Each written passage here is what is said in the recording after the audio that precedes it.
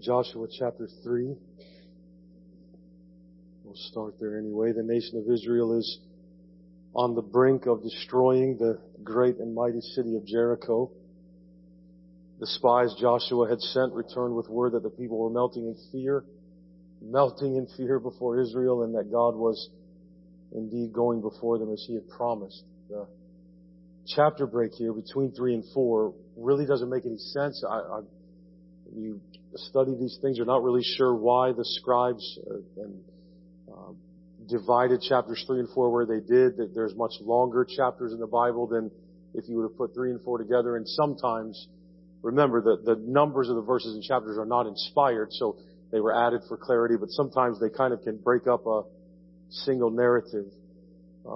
But there's no break in it. That's the thing. It goes from preparation for crossing to finally setting foot in the promised land. The account given to us in chapters 3 and 4 tonight, it accomplishes many things in advancing the story, but really we want to focus on two emphases that give it particular importance for us. The first being the real presence of God in the Ark of the Covenant throughout the narrative. Just in these two chapters alone, the Ark of the Covenant is mentioned 17 times. And then the memorial stones, which is really the focus of chapter 4, in the Jordan or across the Jordan. The Ark, the sign of Yahweh's presence among His people, meets us at almost every turn here. We're going to keep seeing it again and again. It reminds us that it's Yahweh Himself who leads His people into Canaan. It's Him who cuts off torrential waters, holds them back with His own hand. And so, though the Israelites are active in this narrative, we as readers need to notice that they're primarily spectators. Just like you and I, we don't do anything to deliver ourselves. We don't do anything to accomplish our salvation and our victory. We watch Christ. We trust in Christ and what He's done for us. And so the wonder, the power of God are absolutely amazing here, as we'll see. Then when we come to the stones mean to tell us that getting through the river by way of this great miracle is not necessarily the main point. What happened there has to be remembered, and it has to be told again and again and again. What just happened? Was that a sneeze? That's all right, but we can edit that out. That's okay. Don't worry about that. I thought somebody was crying. I'm sorry. That's all right. That's all right. We'll cut that out. No big deal. But the stones mean to tell us that, again, getting through the river by way of this great miracle is not really the main point. What happened there needs to be remembered and told again and again and again, implying, if you will, that maybe the greatest enemy of faith might be forgetfulness and the tendency we have there. Joshua will drive the point home in his proclamation in 4:21 to 24, that Yahweh, the Lord of Israel, has done it again. And as Davis writes, God has put the Jordan River on the map of faith, along with the Red Sea, so that Gentile observers, that's us, might have clear proof of His might, and Israel might reverently and continually submit to His sway. And so, as we sojourn in faith between our deliverance and the true promised land, we must keep our eyes on the mighty God who goes before us in Christ. So, let's pray and then we'll look together. Father, we thank You for Your word, its certainty, its assurance, its promise. We thank You for Your word incarnate above all, Father, the risen Christ, to whom we look for our salvation and deliverance, Father. I pray that tonight as we recount this story together that many of us know, probably all of us know or have read at least once or heard told, that it would be new to us in the sense of what we might draw from it in Christ for us. We ask and pray these things in the name of our Lord Jesus Christ. Amen. We start in verse 1 to 6 of chapter 3 here. Then Joshua rose early in the morning, and they set out from Shittim, and they came to the Jordan, he and all the people of Israel, and lodged there before they passed over. At the end of 3 days, the officers went through the camp and commanded the people, as soon as you see the Ark of the Covenant of the Lord your God being carried by the Levitical priests, then you shall set out from your place and follow it. Yet there shall be a distance between you and it, about 2,000 cubits in length. Do not come near it, in order that you may know the way you shall go, for you have not passed this way before. Then Joshua said to the people, consecrate yourselves, for tomorrow the Lord will do wonders among you. And Joshua said to the priests, take up the Ark of the Covenant and pass on before the people.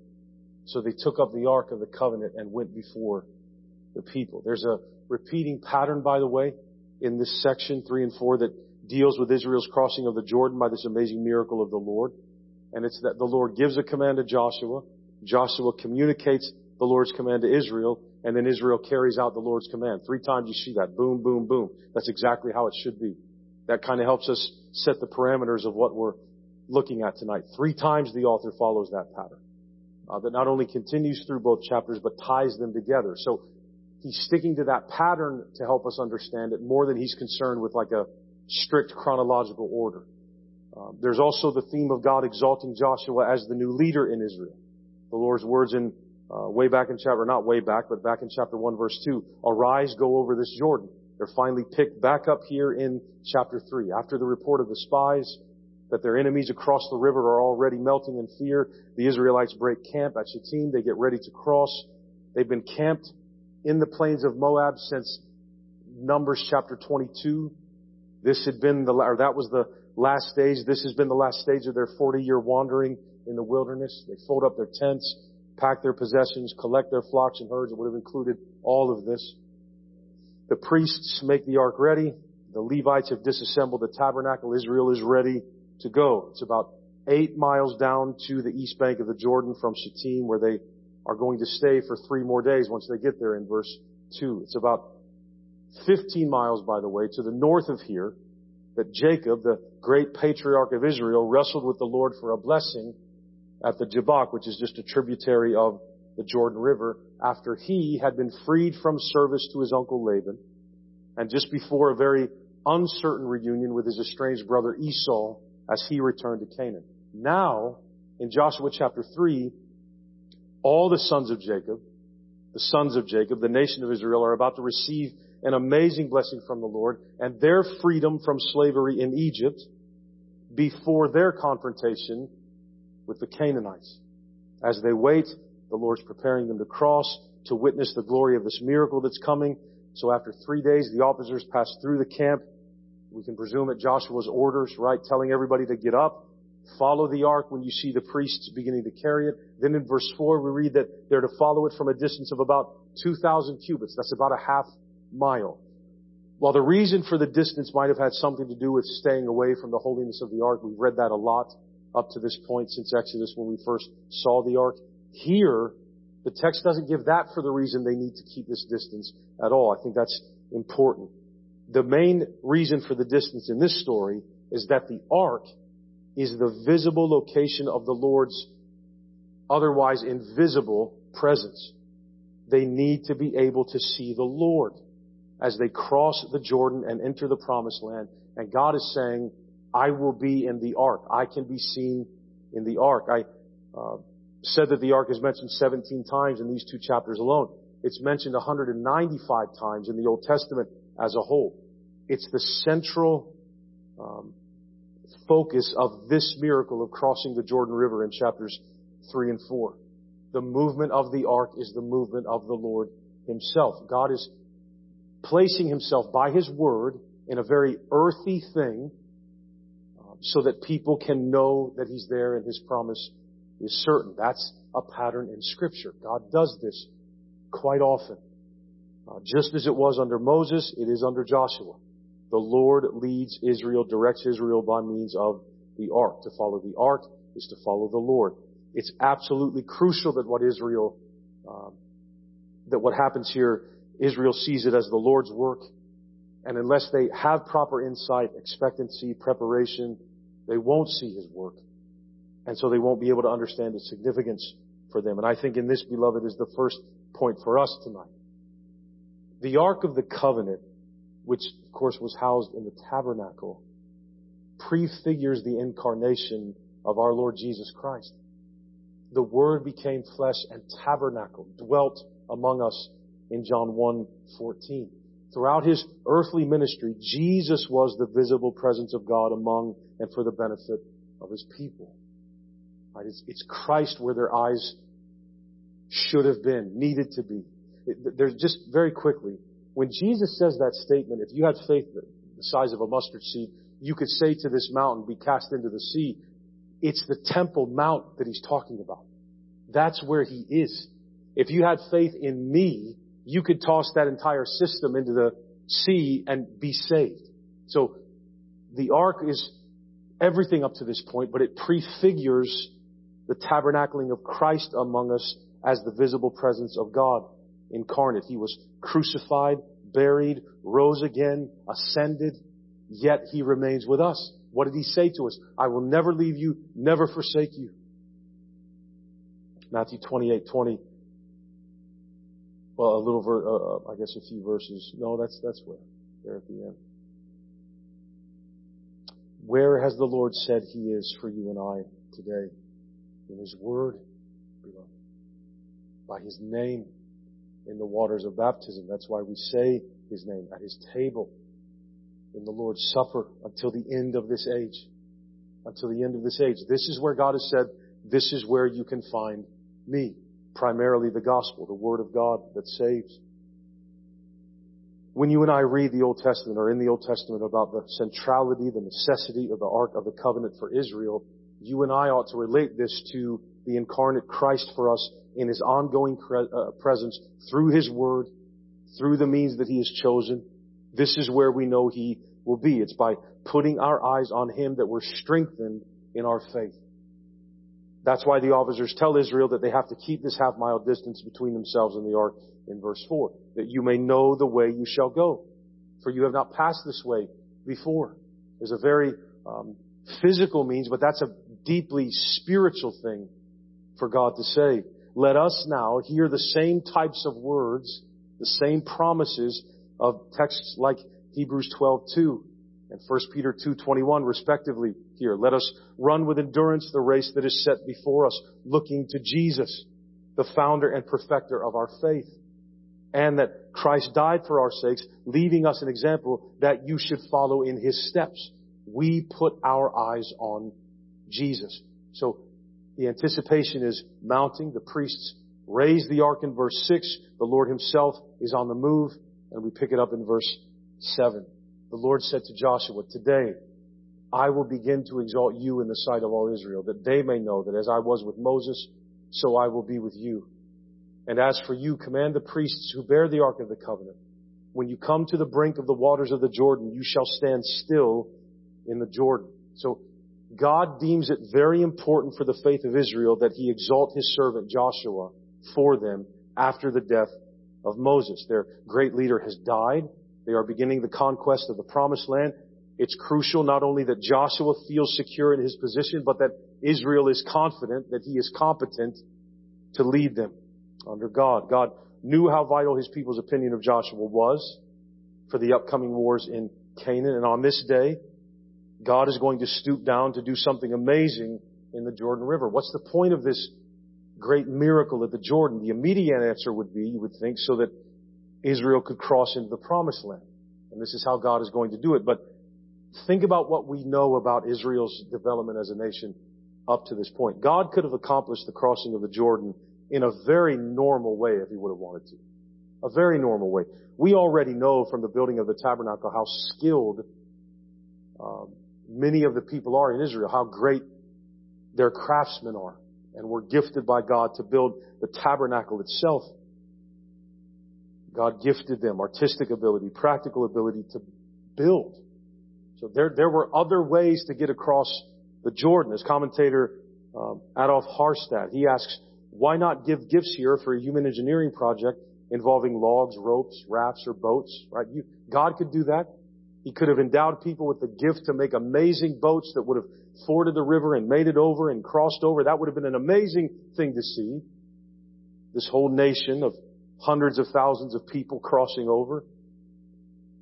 But the Lord, as the text explicitly states, has planned an awesome act at the river for several farther-reaching purposes. And the first is revealed in 3:7, and the last is made explicit at the very end of this account in chapter 4, verses 22 to 24. The miracle shows all peoples that the God of Israel is the only God who is strong enough to save His people. In this act of God, Joshua will be exalted as the new leader, and God will be exalted as the one true and living God. And this is the second point for us tonight. Note the similarity between what the Lord promises and does for the Old Testament Joshua here at the Jordan and the people of Israel, and then in Acts chapter 2, verses 22 to 24, concerning Jesus, the true and greater Joshua, if you will.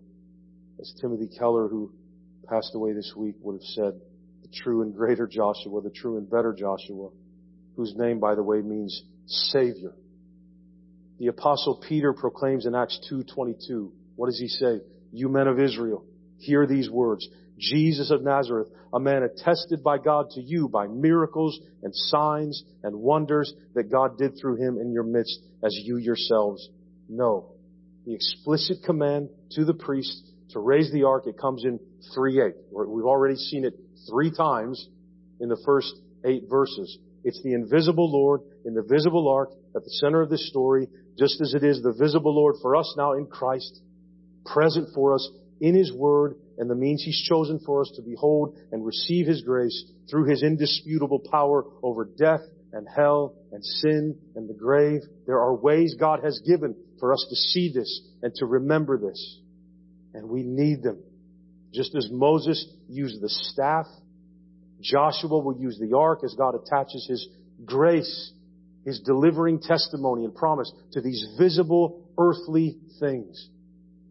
The things through which God continues to do the miracles of salvation today.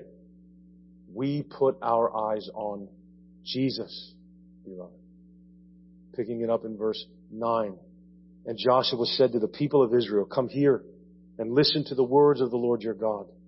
And Joshua said, here is how you shall know that the living God is among you, and that He will without fail drive out from before you the Canaanites, the Hittites, the Hivites, the Perizzites, the Girgashites, the Amorites, and the Jebusites. That's what this miracle is going to affirm for them. Behold, the ark of the covenant of the Lord of all the earth is passing over before you into the Jordan. Now therefore take 12 men from the tribes of Israel, from each tribe a man. And when the soles of the feet of the priests bearing the ark of the Lord of all the earth, shall rest in the waters of the waters of the Jordan shall be cut off from flowing, and the waters coming down from above shall stand in one heap. That's certainly important for God to exalt Joshua for Israel. It's also crucial, and of course more crucial, for God to assure His people of His competency, of His own great power. The people will know for certain that God is present in their very midst. God is going to overwhelm the eyes of His people with a spectacle. This is really something else here. We're going to dig into it a little bit in a few minutes, showing them once again that He's not some distant, vague deity of some kind. He's omnipotent. He's transcendent. He's intimate. He's close. And He's active for their salvation. In other words, Israel's God is not like the Canaanite gods, who are merely idols, worthless and empty things. So what is being said here? If the Lord can tame a raging river, He could probably stop the attacking Amorites. If He can stop the Jordan from flowing, He can probably stop the Girgashites from advancing, and on it goes. If God can get Israel to the other side of the land, He can certainly give them the land. There's a certain logic to this act of assurance. And once God solidifies their faith, the people are going to value the land from which God has promised to remove its inhabitants even more. And so the anticipation is building in this narrative. The author keeps presenting us with these commands for Israel, that because something is about to happen, but we don't really know until we get all the way down to verse 13 exactly what the Lord is going to do. Think of all the things that have been said. Sanctify yourselves in verse 5. But what do they need to be consecrated for? What's about to happen? In other places in the Old Testament, this meant washings and being ritually clean and sexually clean and all these things. So why? What's going to happen? What is God going to do? Tomorrow the Lord will do wonders among you. Well, in verse 5, well, what kind? And what does it mean that He'll do them among us this time? Why does it matter when the priests set their foot in the river in verse 8? What does that mean? At this point, when they hear that, they don't know. Why do the people have to gather close to Joshua to hear his words in verse 9? What's he going to say this time? And when he finally says, here is how you will know that the living God is among you in verse 10, what are we going to see, Joshua? How are we going to know that? Take one man from each of the 12 tribes of Israel in verse 12. Why? What's the significance of these 12 men? What are they going to do?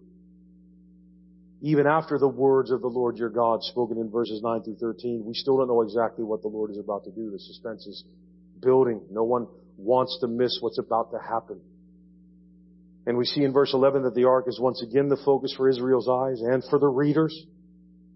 By continuing to associate himself with the ark, God is showing that he is the one who is about to perform this amazing act. And that as such, he is the one who will lead Israel into the Jordan River.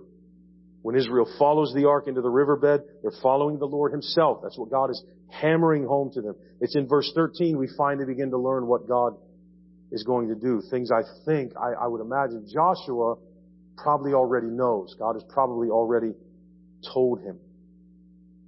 The Lord's people have nothing to fear from the raging river, which means they have nothing to fear from the raging Canaanites, since the one they follow into the river is none other than the mighty Lord of all the earth. Notice that name repeated twice. Who owns and commands, that means, every single drop of water, for that matter. This theme, God with us, will find its fulfillment in Jesus Christ, in God incarnate, who is the living God that comes to dwell among all humanity, God's greatest miracle among us. Emmanuel, God with us. That's the third point for us tonight, beloved. Wherever we go in this world, if we are in Christ, we are safe.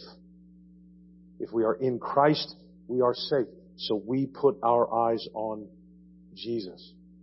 Pick it up in verse 14 here. So when the people set out from their tents to pass over the Jordan with the priests bearing the Ark of the Covenant before the people, and as soon as those bearing the ark had come as far as the Jordan and the feet of the priests bearing the ark were dipped in the brink of the water, so right on the edge of, oh man, here it comes, and you get a parenthesis. Now, the Jordan overflows all its banks throughout the time of harvest. The waters coming down from above stood and rose up in a heap very far away at Adam, the city that is beside Zarathon, and those flowing down toward the sea of the Arabah, the salt sea, were completely cut off, and the people passed over opposite Jericho. Now the priests bearing the ark of the covenant of the Lord stood firmly on dry ground in the midst of the Jordan. Imagine seeing this, by the way. They're about 1.5 miles from Jericho. And there might be some people watching. Imagine seeing this. And we're going to talk, every time I as a kid or whatever, read this story or hear about the river or see drawings of, the stones, it's always this placid little river, maybe no wider than the Ohio over here. And it's far, but it's not that big. Wait till we get into what was really happening here. Now the priests bearing the ark of the covenant of the Lord, verse 17, stood firmly on dry ground in the midst of the Jordan, and all Israel was passing over on dry ground until all the nation finished passing over the Jordan. Verse 14 picks back up on the action that began back in verse 6. And then, like I made reference to, you have this great action-killing line in verse 15. Dale Ralph Davis asked, why would anyone want to ruin a perfectly good story with a report on river conditions? Because the river helps one to appreciate the miracle. So let's talk about the Jordan River here. What did God do here? I think the reality of what God is doing here will be even more valuable to us, as it surely would have been to Israel if we take a few minutes here. Commentaries are very helpful study guides with details like this. So the actual Jordan Valley, between the Sea of Galilee and the Dead Sea, varies in breadth from 3 to sometimes 14 miles. All right? The river's floodplain is in this valley that they're in. It's about 200 yards to 1 mile wide. Now, this floodplain is packed where they are with tangled bushes, jungle growth. In fact, it's not necessarily the river itself so much as this jungle under it that would have made it so hard to cross.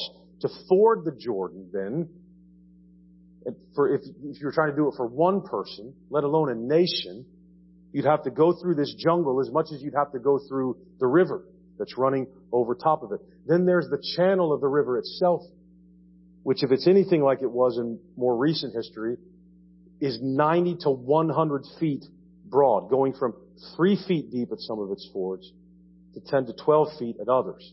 Now, you can imagine then how strong the current would have been in the Jordan because of the dramatic drop in elevation, about 40 feet per mile near the Sea of Galilee, and then an average of 9 feet per mile overall. Now, all this means that the Jordan River, Israel stood on the edge of that spring, wasn't some placid little stream that God nicely backed the water up about this far so that everybody could, depending on how wide you were, make it through.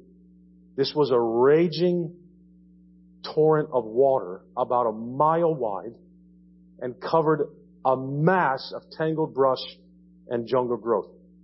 That is what that little parenthesis in verse 15 is saying. This is the time of year when it's flowing the fastest, it's the deepest, it's the most overrun, and the brush and everything underneath it's just packed full here. Here's why we get this detail then. The living God led Israel through the Jordan River at precisely the time of year when such a thing looked absolutely impossible. Why does God insist on doing things like this, on picking the most inopportune time for them to cross the river? Why not make it easier on himself? Well, really, I guess the first answer would be, you remember when he parted an entire sea and made it stand up on 2 walls on either side while the whole nation walked through it. But this is amazing. Why does God always seem to work like this? Why does God always seem to work against the odds? You know the answer to that question. We all know the answer to this question. The Lord delights to show us His might in the face of our helplessness, complete helplessness, so that you and I never forget this one thing. We can do nothing to achieve our own salvation. And God will show us that in a trillion different ways. I don't understand all God's ways and means, nor do I understand how His will works in our lives. But think about this for a minute. If we weren't great sinners that couldn't get it, He isn't much of a Savior. I'm not encouraging sin. I hope you understand that.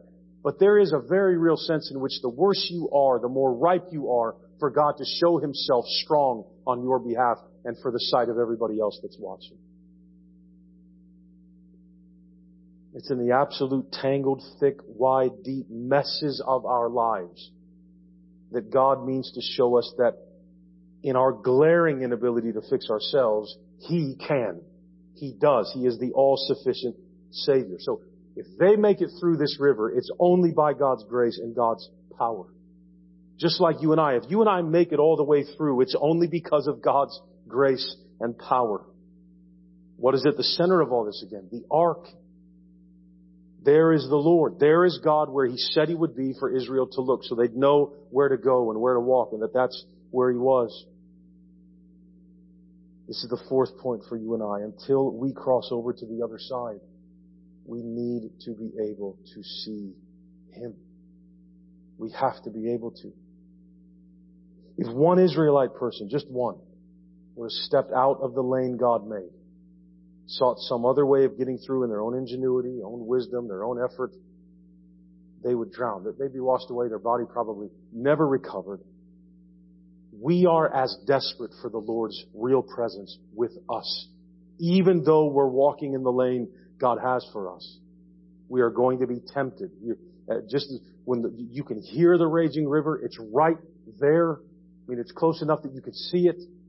You have all this brush and you're navigating through, and we need to be able to see Him. That's why they're always keeping this distance. I mean, how big is this gap?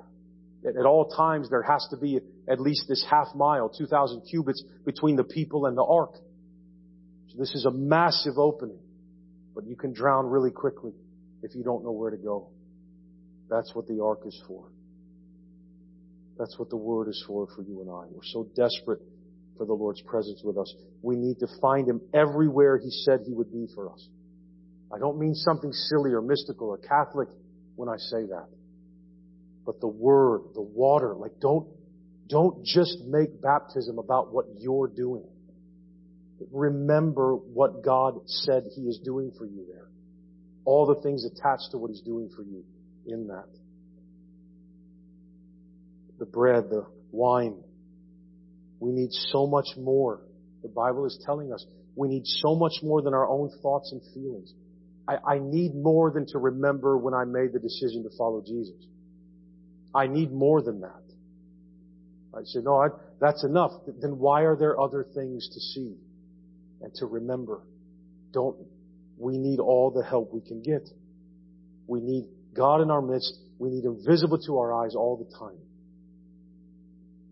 As Harstad says, the timing could not be worse for a safe crossing, yet the timing cannot be better for miracles, for a sense-captivating, miraculous display of the Lord's power and salvation. When the way is darkest, when the lights have all gone out, when there's nowhere to go, that's when God is most mighty to save. Every time you and I tread on the brink of our Jordan River, if you will, in springtime, when the water's awful, we need to look out and see Jesus walking on the water.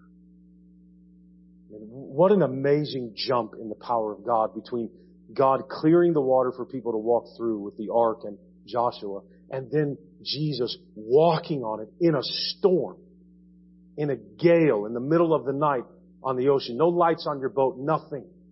And here He is, here He comes.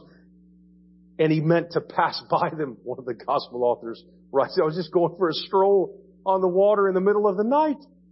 I was just going to walk right by you guys. I've got you. You're going to be fine. But let me come on and help since you don't believe. By His greatest miracle, the resurrection from the dead, you and I will cross over into something far more amazing than a little strip of land in the modern day Middle East. Beloved, you and I have come to Mount Zion, to the city of the living God, the heavenly Jerusalem in Hebrews 12:22. We own an inheritance that is imperishable, undefiled, and unfading, kept in heaven for us in 1 Peter 1:4. Israel lost everything God is about to give them. Our inheritance can't be touched. So we put our eyes on Jesus, chapter 4. When all the nation had finished passing over the Jordan, the Lord said to Joshua, take 12 men from the people, from each tribe a man, and command them, saying, take 12 stones from here out of the midst of the Jordan, from the very place where the priest's feet stood firmly, and bring them over with you and lay them down in the place where you lodge tonight. So getting through the river, again, this isn't the end of it all. They have to remember what happened there. The main focus of chapter 4 is these memorial stones. In 4:1, we have the second instance of that three-part pattern of command and actions. In 4:1-3, we see the Lord's command to Joshua. In 4-7, Joshua relays that command to Israel. In verses 8-13, Israel carries out the command. The point of this design from the author is to show that the Lord is the one initiating everything. It all starts with Him at each step along the way. He also accomplishes everything necessary for the salvation of His people, and of course He does. This is a nice story in the Bible that proves salvation is monergistic. It's all one-sided. It's God doing it for us. But it also reinforces again that Joshua is God's leader for Israel, and the Lord blesses Israel as they obey Him, as they obey and follow the words of their chosen leader. The Lord's command here is for God being the chooser of Joshua. The Lord's command here is for Joshua to have Israel build a 12-stone memorial to commemorate the very day they crossed the Jordan River on dry ground. Notice those words in verse 3, from here. So this is happening out in the middle, on the dry ground in the middle of the Jordan River. That's where all this is taking place right now. The Lord is giving the command from where? From His location at the Ark of the Covenant. He's right in the middle. He's right there in the thick of things. You're passing through the water. I'm here with you. He's standing in the middle, holding back the waters, protecting His people at the greatest point of danger. All in this ark is what they're meant to see. God is not a distant being. Again, He's fulfilling one of the aims of His miracle. It was expressed through Joshua back in 3:10. by this you will know that the living one is in your midst. Your midst. The people can see the effect of His presence among them with their own eyes. They know it from experience. As Christians today, we can think of Jesus doing all of His amazing signs and wonders where? Right in the middle of the people. With His enemies right there. With His opponents right there. With the forces of darkness presumably lingering somewhere, trying to interrupt and impede. And here He remains, for He is with us to the end of the age. He'll never leave us, never forsake us. We put our eyes on Jesus. Like these stones. Again, why not just have the story? Just say it, just the word. The Word of God is sufficient. Of course it is. And God is extra merciful and extra kind. So let me also have you build this memorial, this 12-stone memorial, so that at any time somebody needs reminded, you take the bag, you say, do you want to know what the Lord did here for us? And for your mom and for your dad and for your grandpa, and as time stretched on.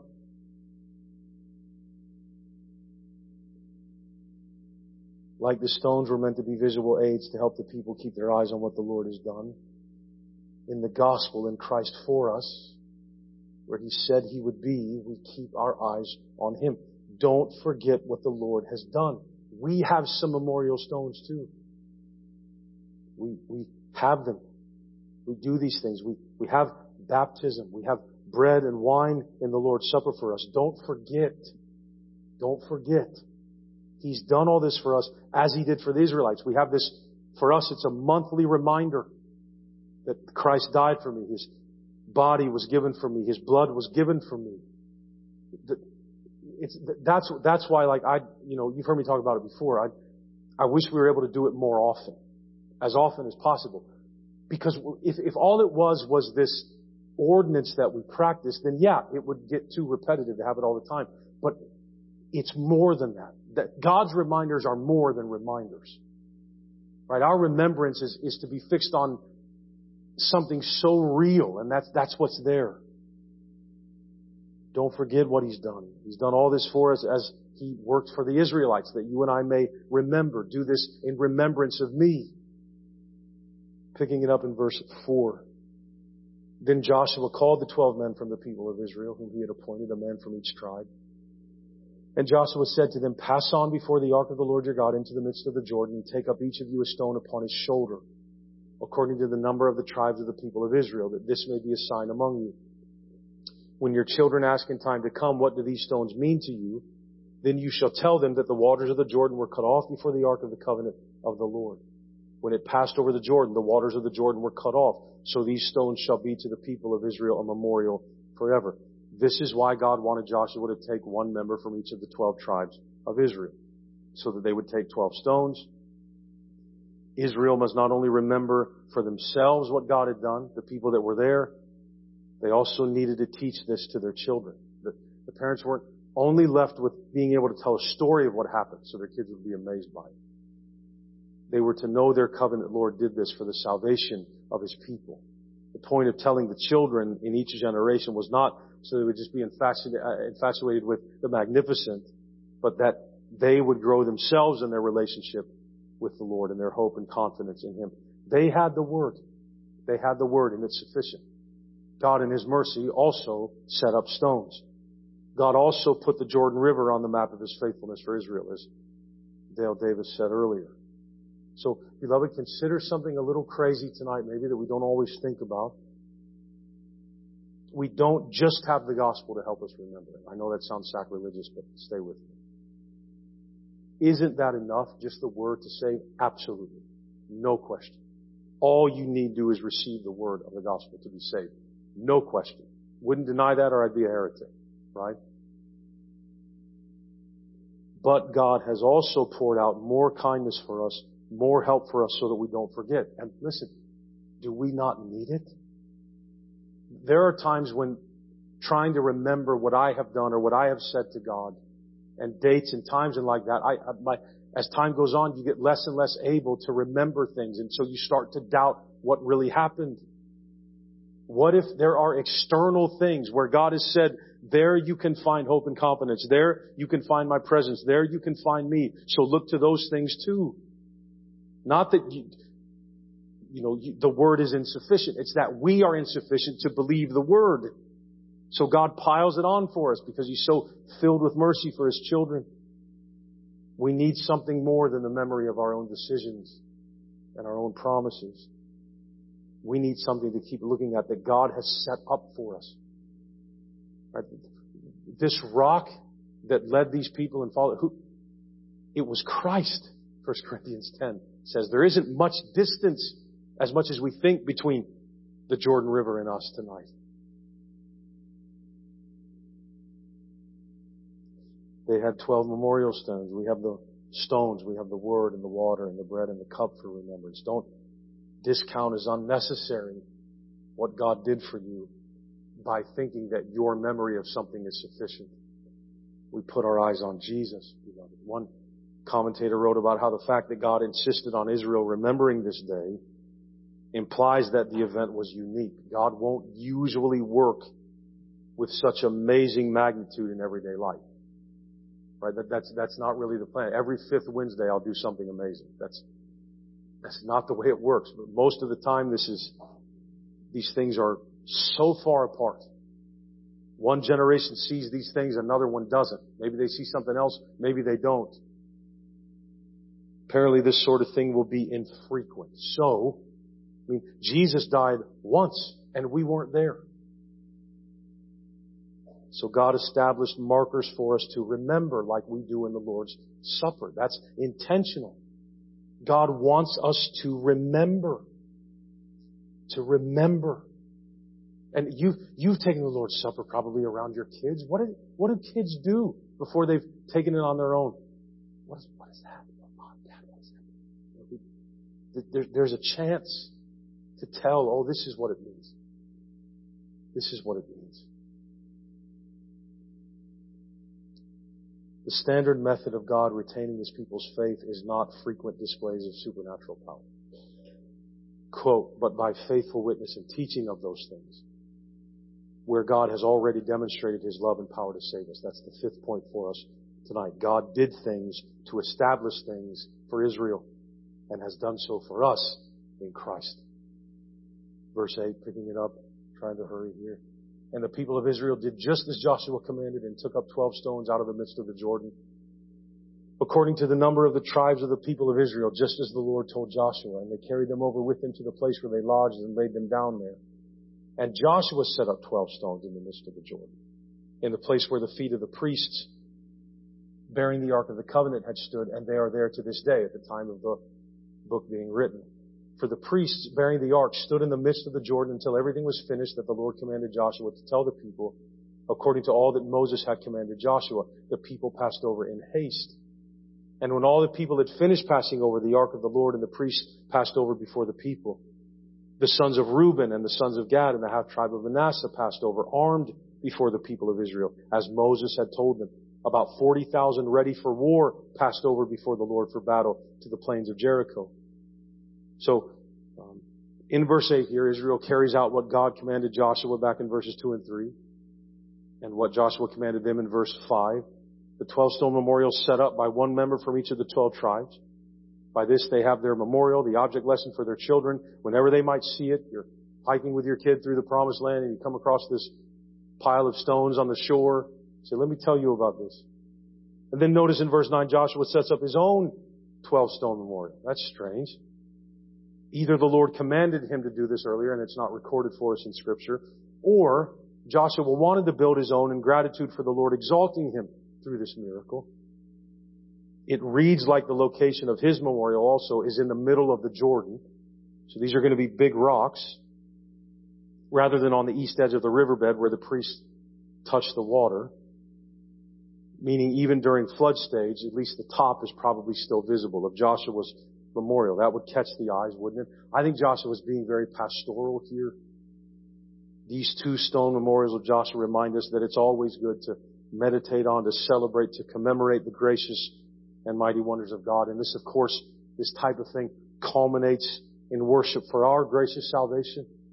When God makes His people themselves markers, living sacrifices, our whole lives of worship, points of light everywhere for humanity to see and hear the tale of Jesus. in our salvation in Romans 12, 1 and 2. The sixth point for you and I. There are stones, words, elements, and the very lives of God's people that call attention to God's grace and His power, helping us and others to put their eyes on Jesus. Notice that God is performing His miracle for the entire nation in this text, including the eastern tribes. The reference here to Reuben, Gad, and the half of Manasseh, you remember that from chapter 1, verses 12 and 18. They were brought in. Joshua, the author's tying up somewhat of a loose end here. These tribes promised to cross the Jordan armed for their brothers, ready for war. Now we find out that they did that. They kept their word, which was God's word, since they're doing what God had commanded them through Moses. Verse 14. On that day the Lord exalted Joshua in the sight of all Israel, and they stood in awe of him as they had stood in awe of Moses all the days of his life. We've seen the lengths to which God went to make sure Israel revered its new leader as it had the old one. The Lord is committed to wanting respect for the leaders of His people. It's crucial to our faith for the road. Hebrews 13:17. Obey your leaders, submit to them, for they are keeping watch over your souls. Let them do this with joy and not with groaning, for that would be of no advantage to you. Verse 15 here. And the Lord said to Joshua, command the priests bearing the ark of the testimony to come up out of the Jordan. So by His command here, the Lord shows that the Ark of the Covenant, which we know now as the location of His presence, is remaining at the very center of their salvation. This has been made clear all throughout the narrative. Here, notice it's called the Ark of the Testimony in verse 16, rather the covenant. The 2 stone tablets of the 10 Commandments inside the Ark that they're carrying give testimony to the Lord's covenant with Israel. And here, by that name, by that label, God is affirming His promise to be with this people. All this has given more testimony to that promise, to that fact, as Christ does for us in the most sure and certain, ineffable way. Living, dying, and rising for us and ascending. The sixth point is that in the new covenant now, we don't rely on tablets of stone inside a wooden ark. We rely on the body and blood of the living and incarnate Christ for us. You and I have the testimony to that in Scripture. In our covenant. So we put our eyes on Jesus, verse 17. So Joshua commanded the priests to come up out of the Jordan. This probably sounds redundant to us. We've said this, we know this, but it serves to show us once again how faithful Joshua is as a leader to do precisely what the Lord commands. And now the text closes out the great miracle beginning in verse 18. And when the priest bearing the Ark of the Covenant of the Lord came up from the midst of the Jordan, and the soles of the priest's feet were lifted up on dry ground, the waters of the Jordan returned to their place and overflowed all its banks as before. The people came up out of the Jordan on the 10th day of the first month, and they encamped at Gilgal on the east border of Jericho. Notice that the timing of the lifting up of their feet out of the water and the return of the raging waters of the Jordan is exact. They happened at the exact same moment. The author wants to make sure, as God wanted to make sure for Israel that day, that no one tries to dismiss this as some natural, materialistic phenomenon. That's not a coincidence.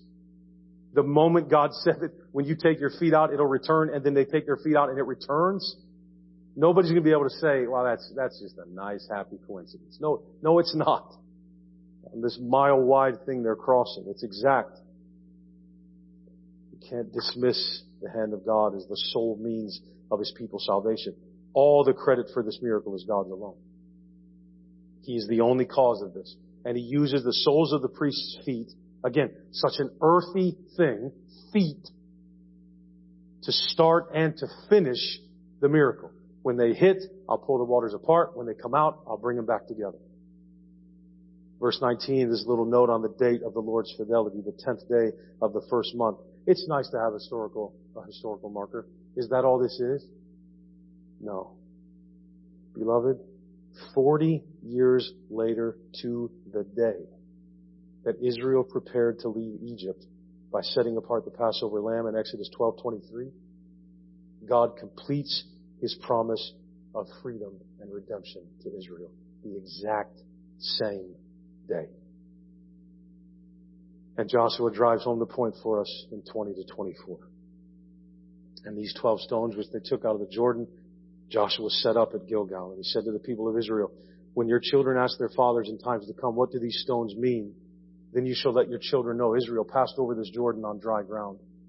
For the Lord your God dried up the waters of the Jordan for you until you passed over, as the Lord your God did to the Red Sea, which he dried up for us until we passed over, so that all the peoples of the earth may know that the hand of the Lord is mighty, that you may fear the Lord your God forever. The point of all this, you ask, God is faithful to his promises, and he's proved it again. He's done it again. Joshua underscores the critical need for the ongoing teaching and witness to the saving acts of the Lord, even among his people that were delivered by it. Keep telling us the same story. Joshua 4:24 is written for every person in every nation of the world today still. Let everybody know and believe the hand of the Lord is mighty, that you may fear the Lord your God forever. It's the power of God that makes good on the promises of God. So we look to God's power and promises incarnate now. Not in a box, in a person. We put our eyes on Jesus for us everywhere he said he would meet us, and set up a way to behold and partake of him. Israel now stands on the other side of the Jordan River. Again, about 1.3 miles from the city of Jericho. I'm packing at this point. If I'm a Jerichoan, Jerichite, Cherokees, I don't know. But I mean, are you kidding me? I'm getting out of Dodge. This doesn't mean Israel already regained Eden. They're eating from the tree of life. But they are the beneficiaries of God's grace in real time. You and I have come to Mount Zion, but we don't yet stand on the soil of the new heavens and the new earth, where we need no sun, for Christ will be the light, but we are the real-time beneficiaries of God's grace in the world right now. As we sojourn in faith between our deliverance and the true promised land, we must keep our eyes on the mighty God who goes before us. You and I have a cross. We have an empty tomb. We have the Word. We have the water. We have the bread. We have the wine. There is Jesus for us. We live who have looked to him. You and I, beloved, will stand safely on the other side. Praise Jesus.